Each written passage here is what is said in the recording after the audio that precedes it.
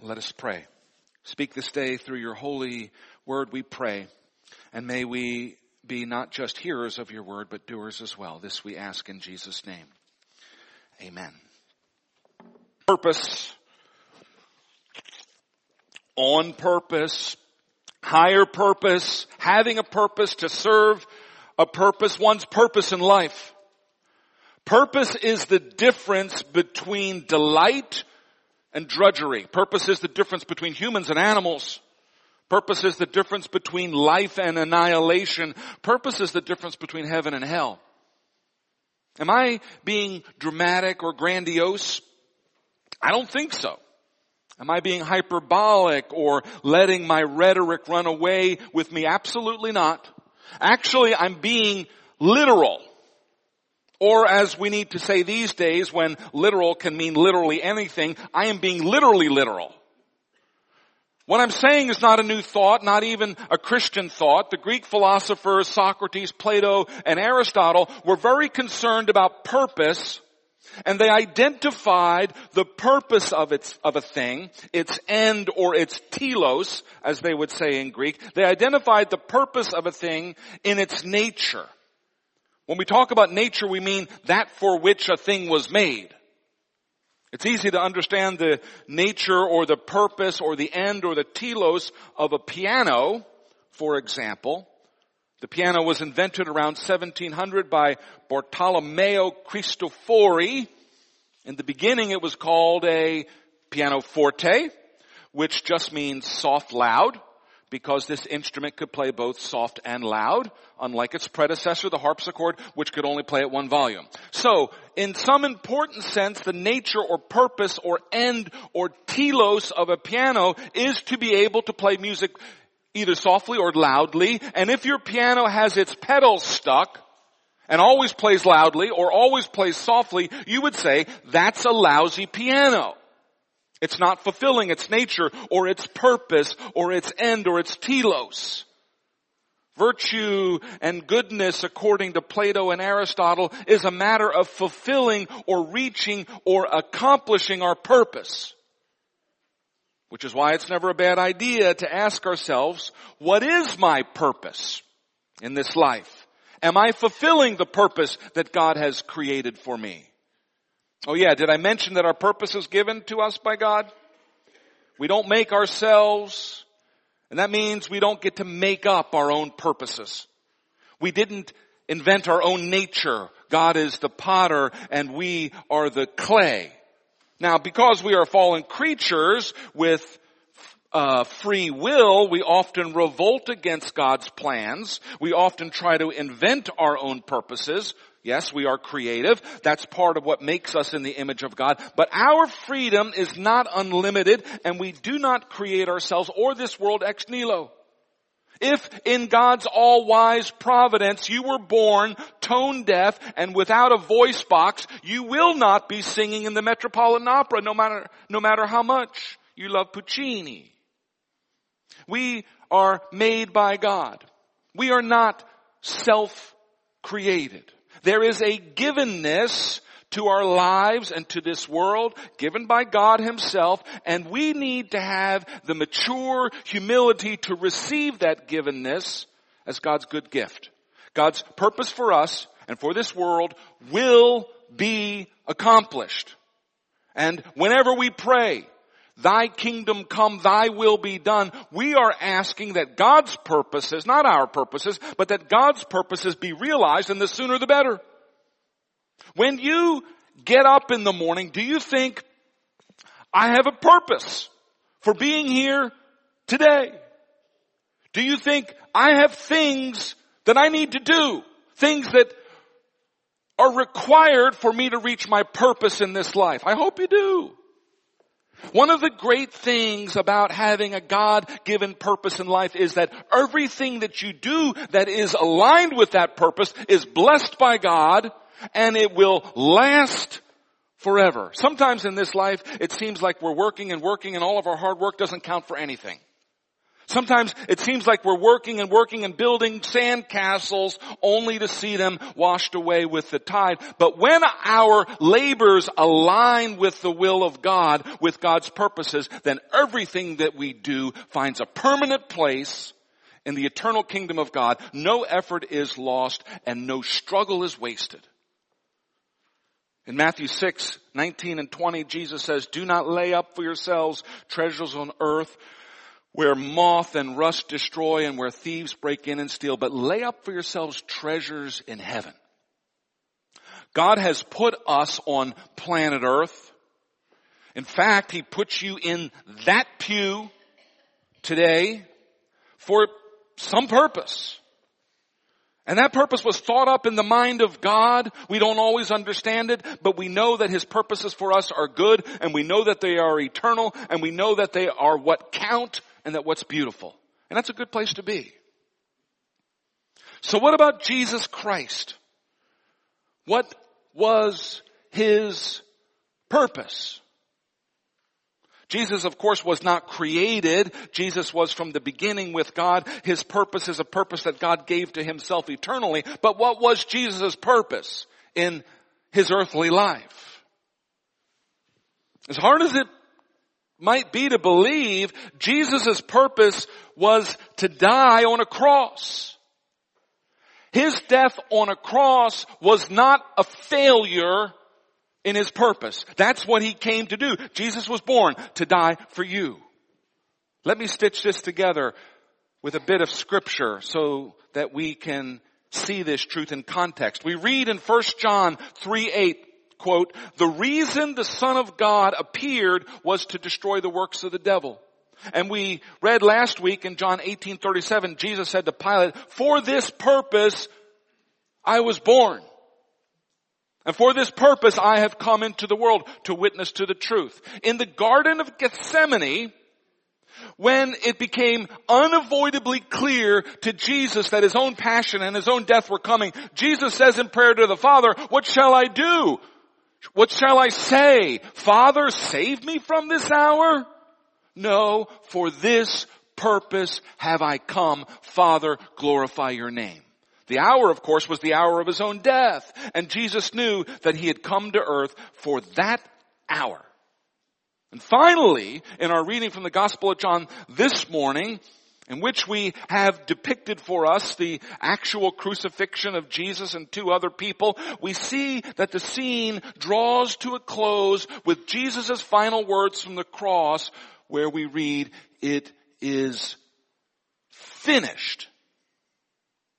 Now in Greek, that little sentence is actually just one word, tetelestai. And that word tetelestai is the past perfect verbal form of the noun telos, which is the Greek word for purpose. So what Jesus is saying, Jesus' last word from the cross is that His purpose has been perfectly completed. Jesus came for a purpose. And with His dying breath, Jesus affirmed that that purpose was satisfied and fulfilled by dying on a cross. Now we judge a person or an animal or a plant or a man-made thing by how well it satisfies or fulfills its purpose. Last Sunday afternoon, with no time left on the clock and the game tied, and the Philadelphia Eagles rookie kicker, Jake Elliott, stepped onto the field and he nailed a franchise record 61-yard field goal to win the game for the hometown favorites. Now I know that some people think that a certain not worth mentioning sideshow on Twitter or on the field during the playing of the national anthem are what that game was about. But the purpose of professional sports is to play hard and to entertain those who are watching. The purpose of an athlete is to deliver what they are paid to do. And last Sunday, Jake Elliott proved that he's a good athlete, because when the pressure was on, he fulfilled his purpose. Now, the hard truth is that none of us entirely fulfills our purpose in this life. The best that we can hope for is to up the percentages a bit when we actually do what we're supposed to be doing. But in the case of Jesus, when he came to the end of his life, knowing what his purpose was, with his final breath, he is able to say, I have fulfilled my purpose. A perfect life. A life which could not be improved upon. In his last words from the cross recorded for us in John 19:30, Jesus says, it is finished. It is accomplished. The purpose for which I was sent into this world has been fulfilled. There is nothing left to do. So what is it that the death of Jesus does for us? What was accomplished? Matt Perman, who works as part of John Piper's team, identifies 6 things that are accomplished by the death of Jesus. Number 1, expiation. The word in Greek is hilasmos. It means to remove sin and guilt. Christ's death washes away our sin and guilt. In John 1:29, John the Baptizer calls out, behold the Lamb of God who takes away the sins of the world. That's expiation. In Hebrews 9:26, we read, Christ appeared once for all at the end of the ages to put away sin by the sacrifice of himself. That's expiation. Number 2, propitiation. The word in Greek is hilasterion, which means to remove the wrath and to displace the wrath with God's favor. Expiation means to remove the sin, and propitiation means to remove the wrath. In 1 John 4:10 it says, in this is love, not that we loved God, but that he loved us and sent his Son to be a propitiation for our sins. Number 3, reconciliation. Expiation removes our sin. Propitiation removes God's wrath. Reconciliation removes our alienation. The Garden of Eden was how God had intended things to be between us and him. But then sin enters the world and God and people have a hard time getting along. Christ's death removes the alienation and reconciles us to God. Romans 5:10 and 11 says, for if while we were enemies, we were reconciled to God through the death of his Son, much more so, having been reconciled, shall we be saved by his life. Number 4, redemption. Sin is slavery. And the way out of slavery is to be ransomed, for there to be a redemption price paid for us. Through the death of Christ, we are redeemed and ransomed and released from 3 things. Number 1, the curse of the law. Number 2, the guilt of sin. And number 3, the power of sin. Galatians 3:13 and 14 says, Christ redeemed us from the curse of the law, having become a curse for us. Dying a miserable death on a cross was an accursed thing. And Jesus bore that curse so that we could be free of it.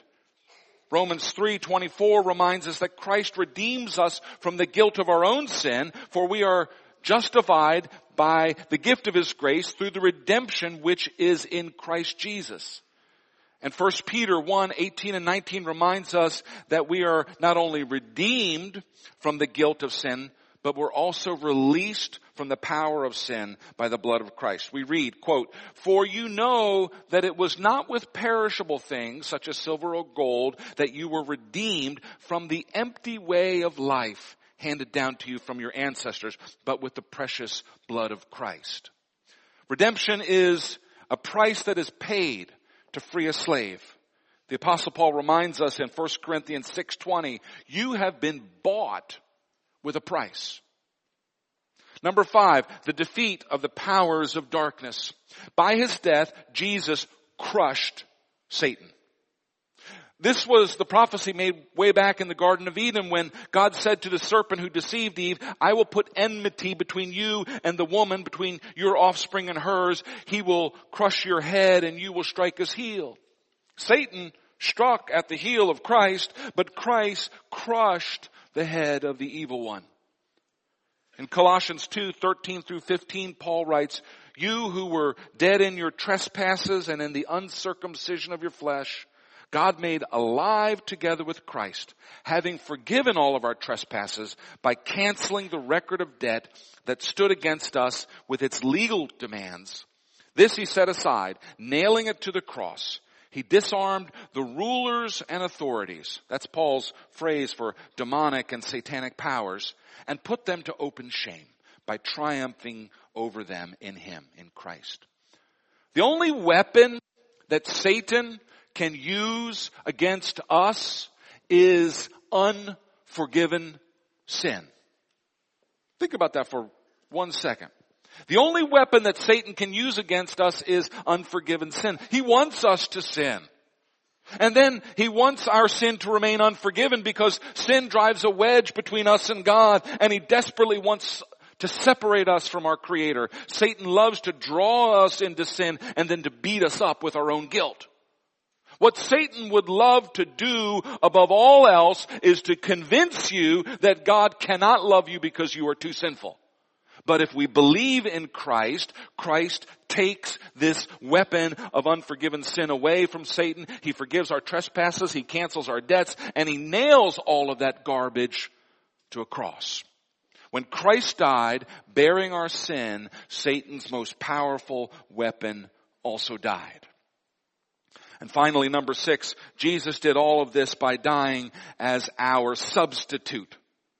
Substitution is the heart of the atonement. Jesus, with his dying breath, could say, "It is finished," because he had died in our place. That's what it means when we read in Romans 5:8, Christ died for us. And in Galatians 2:20, that Christ gave himself for us. It's what Isaiah meant in the passage that we read last week, which told us that he was pierced for our transgressions. He was crushed for our iniquities. The Lord has caused the iniquities of all of us to fall on him. In 1 Peter 3:18 we read, "For Christ died for sin once for all, the just for the unjust, in order that he might bring us to God." And that was accomplished at Calvary. In 2 Corinthians 5:21 we read, "He made him who knew no sin to be sin on our behalf, that we might become the righteousness of God." That was accomplished at Calvary. In his final words from the cross, Jesus says, "It is finished. Everything I came to do has been accomplished. My purpose on earth has been fulfilled. Christ's work is done." He had a perfect career. He completely fulfilled his purpose in life. So how are we doing? How are we doing in our movement toward fulfilling God's purpose in our lives? Our purpose is to bring God glory. God formed us and he made us and he created us for his glory. And for his own glory, he redeemed us and he called us out of bondage. And he did this so that he might be our God and we might be his people. Is that our story? Have you been redeemed? Did God call you back to himself out of some wasteland? Can you, along with Sam Fluter, stand up and say, "I believe in the Lord Jesus Christ as the Son of God and the Savior of sinners, and I receive and depend upon him alone for my salvation"? Believe it or not, being able to do that is at the core of your purpose. Being able to say that honestly is at the core of what you were designed to do. We are not fully who we are supposed to be outside of the will of God. We are not fully who we are supposed to be outside of the life of Christ. And God's purpose is wired into us, into all 37.2 trillion cells in our bodies. We can't fight it. It's what every human being has been called to do. To acknowledge God, to know our Creator, to own him as Lord, and to bend a knee to Jesus. Purpose is the difference between delight and drudgery. Purpose is the difference between humans and animals. Purpose is the difference between life and annihilation. Purpose is the difference between heaven and hell. Our purpose has been given to us by God who created us. And our calling is to live into God's purpose for our lives, to know His favor and His blessing, to receive Christ's atoning death as covering our sins so we can enter into relationship with Almighty God, our Creator and our Maker. My prayer for us this day is that we might live in the light of that truth now and forevermore. Amen. Let us pray. Father God, we do call on your name this day and pray that you continue to be with us as we worship you. And we thank you for sending your Son into this world. We thank you that his life was lived perfectly right up to the end. And we thank you that in his death, your purposes for him were accomplished and your purposes for the world were established. Lord God, we pray this day that we might have the faith to cling to Christ as he's been offered to us. We ask this favor in Jesus' name. Amen.